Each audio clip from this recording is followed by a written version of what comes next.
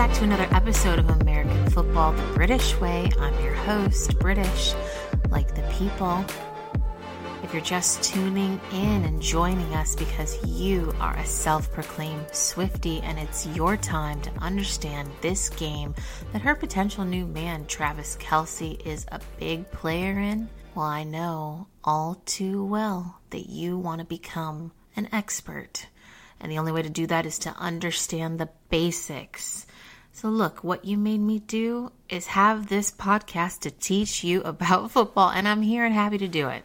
Welcome, come on down, let's talk football. Make sure you go back to episodes 1 through 3 so you can get even more basics, but I am happy to have you. First things first, we're going to talk week 3. We're already through 3 weeks. Does it feel like we've been through 3 weeks yet? Whew, I'm excited. First game we had was on that Thursday night. You had the 49ers versus the Giants. If you want to call this a game, the 49ers rolled the Giants. They won 30-12. They are one of only 3 undefeated teams left in the NFL. That's right, we've only been through 3 weeks and only 3 teams have gone 3-0. Those other 2 teams are the Philadelphia Eagles and the Miami Dolphins. Then comes Sunday. Scaries, have you? We definitely had the Sunday scaries. We had some serious upsets. The first upset is the Indianapolis Colts beating the Baltimore Ravens 22-19. Nobody saw that coming. There was a couple penalty calls that were missed potentially. Lots of controversy there. Either way, Colts win over the Ravens, and they do it without their starting quarterback. They had to pull in their second-string quarterback to win this game, so very nice there. Another upset you'd see is the Houston Texans.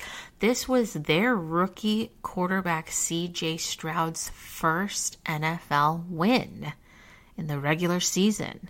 They beat the Jacksonville Jaguars 37-17. What happened to the Jaguars this week? Really interesting there because there was a lot of talk about them preseason coming back with a vengeance. They've got one wide receiver who wasn't able to play last season and is playing again this season. And that was just part of what was supposed to be electric in the offense. But man, they just couldn't get it going. Probably one of the biggest upsets that we could talk about is the Arizona Cardinals over the Dallas Cowboys, 28-16. Cowboys came into this week looking like a Super Bowl contender. And just because they lost this game doesn't mean that that can't still be the case. One thing, if you're really new to watching the NFL, watching football in general, that you'll see is that it only takes any given day, any given Sunday potentially, which is a movie reference, but really any given day, any team can potentially beat any other team. These are professionals that we're talking about here. They are all getting paid to play. But yeah, it was definitely a shocker, so much so that the national coverage switched from the game that I was watching, which was the Kansas City Chiefs pummeling my near and dear Chicago Bears. They switched the coverage. They decided that Bears-Chiefs game wasn't worth watching enough, and they moved over to the Cardinals-Cowboys game, and with due reason, because, wow, what a beautiful performance. The Cardinals aren't even playing their standard starting quarterback because he's still recovering from injury. So the fact that they were able to really just run through the Cowboys, which the Cowboys have arguably been looking like they had the best defense in the league. So the fact that they were just able to be taken over was truly a feat. And then here's one that you are absolutely hearing about. This isn't an upset. This is just an old-fashioned SmackDown. This was just... Here's something we don't have in the NFL, and that's a mercy rule. And the Dolphins Broncos game will let you know that there is absolutely no mercy rule in the NFL. They beat them 70. That is 7-0 to 20. Just absolutely demolished, destroyed. Really makes you feel like those are the kind of games you're watching and going, are they all professionals truly? I know British just said that these are all people getting paid to play, but when you see points like that put up in a game, it's honestly something that you don't expect out of the NFL. It's something you expect to see more in college, because in college, teams just tend to not have as great of defensive abilities. You normally just watch points go on the board. So see that happen in an NFL game is pretty crazy. Then on Monday night, you had another doubleheader. You had the Eagles beating the Tampa Bay Buccaneers 25-11. And then the game that I paid the most attention to was the Cincinnati Bengals. They finally got their first win of the season over the Los Angeles Rams. It was a tight game, 19-16 win. I do follow them because I live in the Cincinnati area, so they are my secondary team, and it was definitely time for them to get a win. This week, let's talk about a term that, interestingly enough, isn't an actual NFL rule, but it is a term that you hear all the time, and that's a football move. What is a football move? So a football move is an action that a player would make after securing the ball on a catch, okay? This is a way to show proof that the player actually caught the ball and can now run with the ball. It's basically how the spectators and the referees, the line judges, determine if a pass was actually completed or not. So how do they determine this? Basically, it's any move that the receiver who caught that ball, okay, shows that they maintained control of the ball long enough to consider it a completed catch. That still sounds confusing, right? Basically, the quarterback throws the ball, and then the person who's catching it, in this instance, we're calling them a receiver because they're receiving the catch, okay? But this could still be a running back, a wide receiver, a tight end that's catching the ball, so don't get twisted there. But this person has to make what the term is called a football move, or show that they are doing the proper steps that consider them having secured the ball. So what are some of those steps? One could be just tucking the ball away into their arms, right? Tucking it in between that elbow and the bicep to show that they have firm hold on the ball. Another way they can do this is they can hold that ball in their hands and reach it out across, let's say, the end zone to try to show that they're scoring a touchdown. But by doing that, they're showing that they have hold of the ball and they're willing to reach it out to try to get those extra yards needed. It's basically anything that you can do to show that you completely caught the ball. Like, when is this something that would come up? Basically, if they're, and by they I mean like the officials are trying to determine if a ball was a complete pass or an incomplete pass, they're going to say, hey, we need to see if they have completed a football move here. Like, did they show that they accurately caught the ball? Another reason would be if it was determining if a pass was complete, incomplete, or fumble, okay? Here's where it gets a little bit murky. You can catch the ball, and the ball can have some movement in your hands, meaning it can slightly look like you've bobbled the ball a little bit, as long as after you've bobbled it, you have a firm grasp on the ball. That's still a completed catch. Then if you show firm grasp and then the ball is knocked out of your hands, that's a fumble. But if you are in the process of catching the ball and it's being bumbled around in your hands and it never looks like you firmly had a grasp on the ball and it gets knocked out of your hands, that's just an incomplete pass. Does this sound confusing? I think it does, because ultimately it lends itself to being another one of those things when we're watching football that becomes subjective to the official that's looking at the catch. Again, we have the benefit nowadays of being able to review plays and go back and look at them at multiple different angles. And this is something that the official, that head referee, the one wearing the white cap, can do on the field. But also when you're watching at home, you're going to see replays in a couple different angles and areas, and you can kind of come up with that on your own. Like, do you think they made a football move? Did they hold the ball and then move their body side to side in a way that we would call, trying to juke another player, but with a firm grasp on the ball? Did they reach out to extend the ball to try to get a, first down? Did they reach out to extend the ball to cross that plane into the end zone?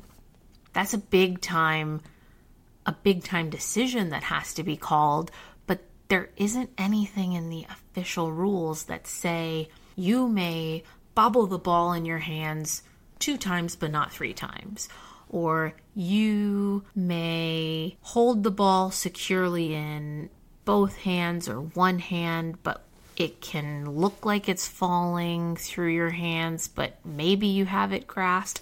It sounds ridiculous, but that's because it's so subjective.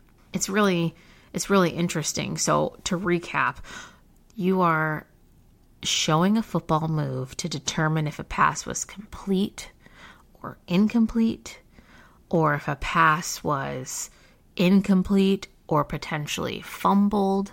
And fumbles, we talked about that a little bit last week, but that comes into play when you're determining if a player was down with the ball also. So not only are we talking about, if the player had been downed by being like tackled, or if they'd had, their full body on the ground and then touched.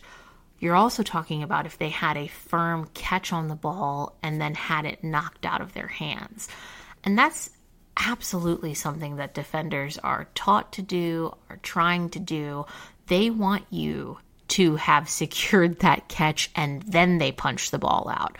Because if they punch the ball out of your hands after it is a clear determination that you had secured the ball, that's a fumble, and they can recover the ball and take over at that exact spot, which we already know can prove to be huge for the other team and hopefully lend itself to them scoring some points.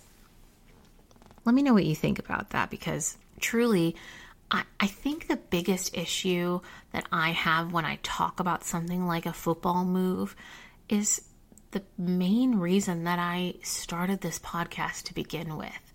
If you, the unsuspecting, new to watching football spectator, are just trying to enjoy a casual game and you hear that kind of term, you can't go to NFL.com and pull up the rule book and search football moves and get an exact determination. Because yes, they talk about what a completed pass is, they talk about what an incomplete pass is, they talk about a fumble, but that actual term doesn't just pop up for you in a clear and succinct manner. And also, when they're trying to make that determination, it's not black or white. It's up for debate.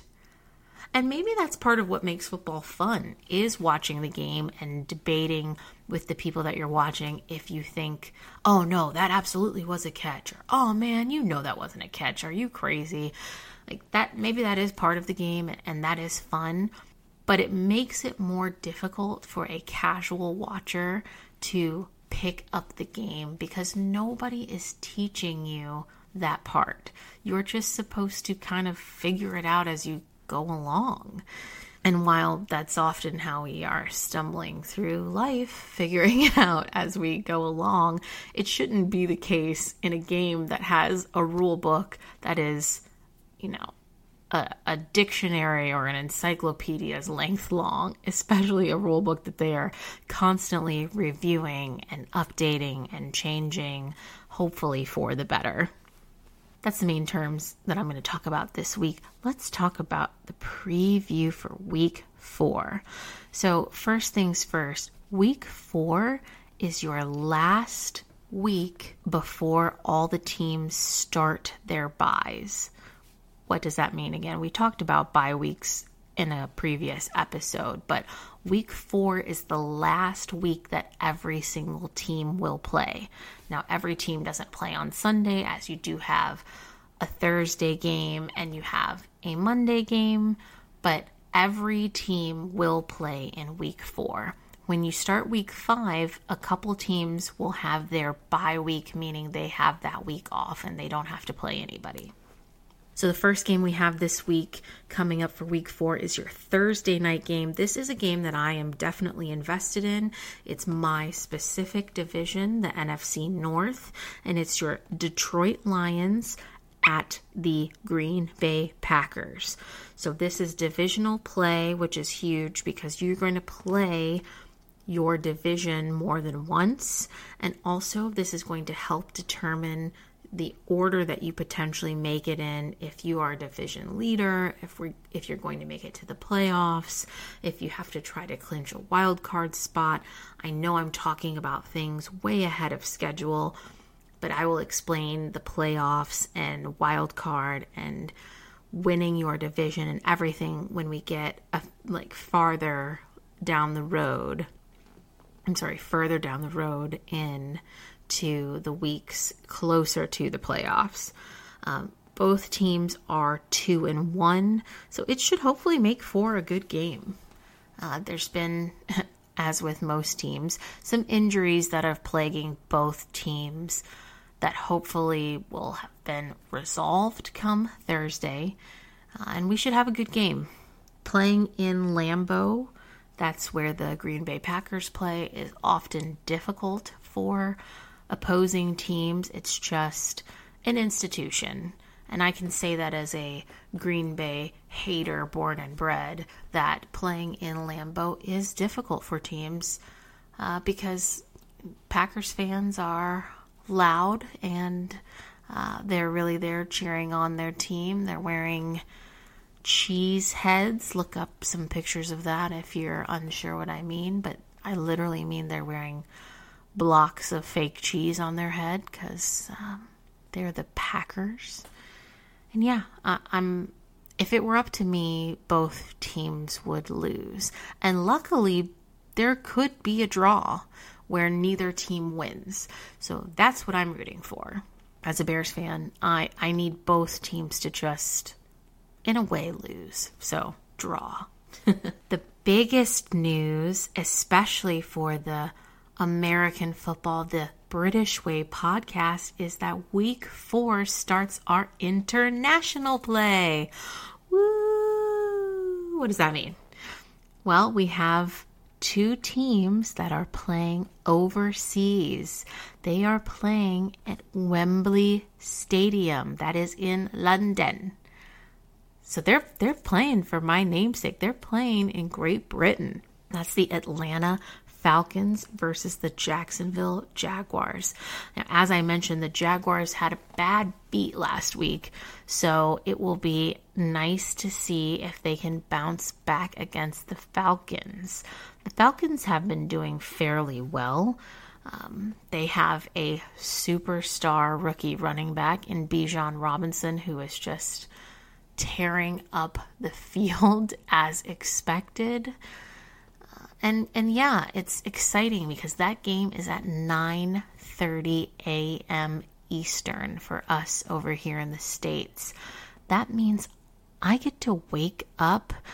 Well, I'm sure I'll be woken up at least 3 hours prior to that because I have a toddler, but I get to wake up in the morning and watch football pretty much the entire day. There's very few things in life that I would watch from wake up to going to sleep, and football is absolutely one of them. This is not the only international game that's going to be played this season, and the NFL has been really diving deeper into playing internationally. There's been rumors of, some teams becoming international teams or adding an international team, and I love it. I mean, it is American football, and we all know that international football is actually soccer, and that is the most popular sport around the world. But American football has really picked up steam over the last few years, and it's exciting to see it being spread out. Sometimes there is controversy with soccer fans who talk about how can the NFL champion, the Super Bowl champion, call themselves a world champion when they only play against other United States teams. So what if the teams weren't all from the United States?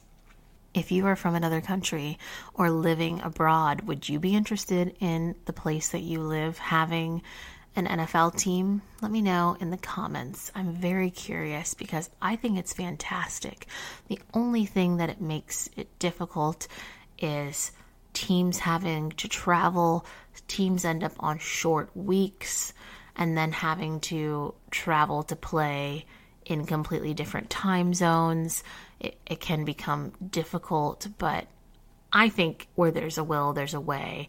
And I think the NFL feels that where there is interest, there is a way. And these games, the stands are full. It's actually pretty cool to see the stands full of people wearing all different types of jerseys that don't match the teams that are playing at all, but they're just there to support the game of American football. So that's pretty cool. We have a couple big games in the 1 o'clock slots. The ones that I'm looking to the most would be the Miami Dolphins at the Buffalo Bills. This is a huge game. Like I mentioned earlier, Miami is one of those 3 teams that's still undefeated. They have an electric offense. They have superstars in multiple arenas. They really had a great start to their season last season, but their quarterback suffered several concussions that kind of set them back. And then the Buffalo Bills are also another very strong team. They have 1 loss so far, an unexpected loss in week 1, but they are trying to prove that they are the Bills that we expected them to be coming into this season, which is a large powerhouse team in the AFC. So that's going to make for a good game. If you're looking for a 1 o'clock game to watch, that's definitely one I would put on your radar. The other one would be the Baltimore Ravens at the Cleveland Browns. The Ravens are suffering through a lot of injuries right now, and they had a surprising upset loss last week. However, they are looking to bounce back, and the Browns are also having a better time getting their offense together. They have a quarterback in Deshaun Watson who sat out for a whole season and then was suspended the majority of last season. So really just wasn't playing to the ability that we assumed that he had when he played on his original team. He came to the Browns and got a fire payday, like a crazy deal that people thought was unprecedented and unnecessary. And he hasn't exactly been living up to that potential, so it will be interesting to see. He had a much better game last week, although everybody would point out that he did pass the ball backwards at one point, which is something that you should go look up and take a look at that visually, because I can't even explain it to you in a way that's going to make sense. But he overall did have a better showing, so it should make for a great game. I have to mention, because again, I am a Bears fan, and loyalty is something that I eat and breathe, despite the fact that it is very difficult as a Bears fan. The remaining undefeated teams are all playing against each other this week. So the Denver Broncos are playing at the Chicago Bears. They're both 0-3. The Minnesota Vikings are playing at the Carolina Panthers, and they have not won any games yet either. So at least we know, unless there is a tie, okay, and I guess that is possible, at least 2 of these teams will come out no longer being losers entirely. And hopefully it's my Bears. I can't guarantee it. I'm going to be honest and say that I didn't expect them to be showing this poorly 3 weeks into the season. And I've entered into a strange feeling of either they win this game and decide that they're going to turn the season around and try to put up several more wins this year, or I'm in full tanking mode. And what do I mean by that? So when a team is considered tanking, and this is unofficial, okay? So as a consumer of NFL football, know that 0 team is going to publicly proclaim that they are actively trying to lose, okay? That would be completely unprofessional. But at the end of the year, end of the season, it's determined the order of the draft. And we'll definitely have some draft content on this podcast for sure, especially if the Bears season continues along the way that it is. But the draft is the time of year when the best players in college can put themselves up to be chosen for an NFL team. The NFL teams have a specific order that they are allowed to draft in. Now, they can trade these draft picks.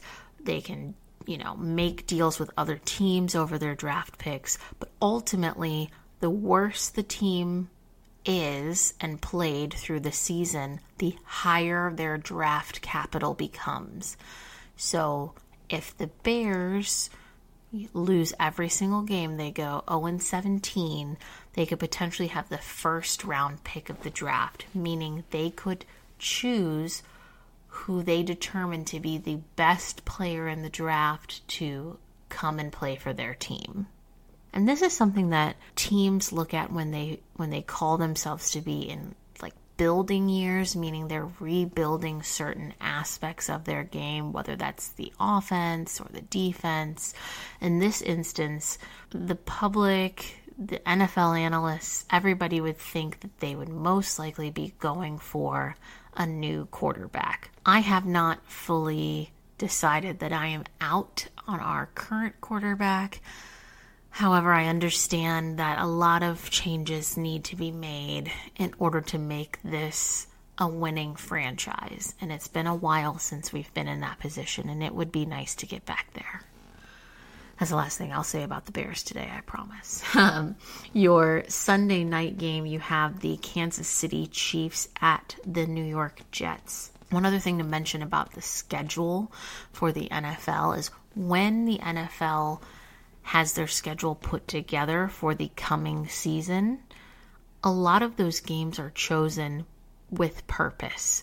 So when we're choosing primetime games, so those games that are standalone games or only double headers, it's because the NFL has decided that these teams are the teams that the majority want to watch, or that we would have a vested interest in paying attention to, because potentially they're teams that could be going, to the playoffs, or they think that they're going to go to the Super Bowl.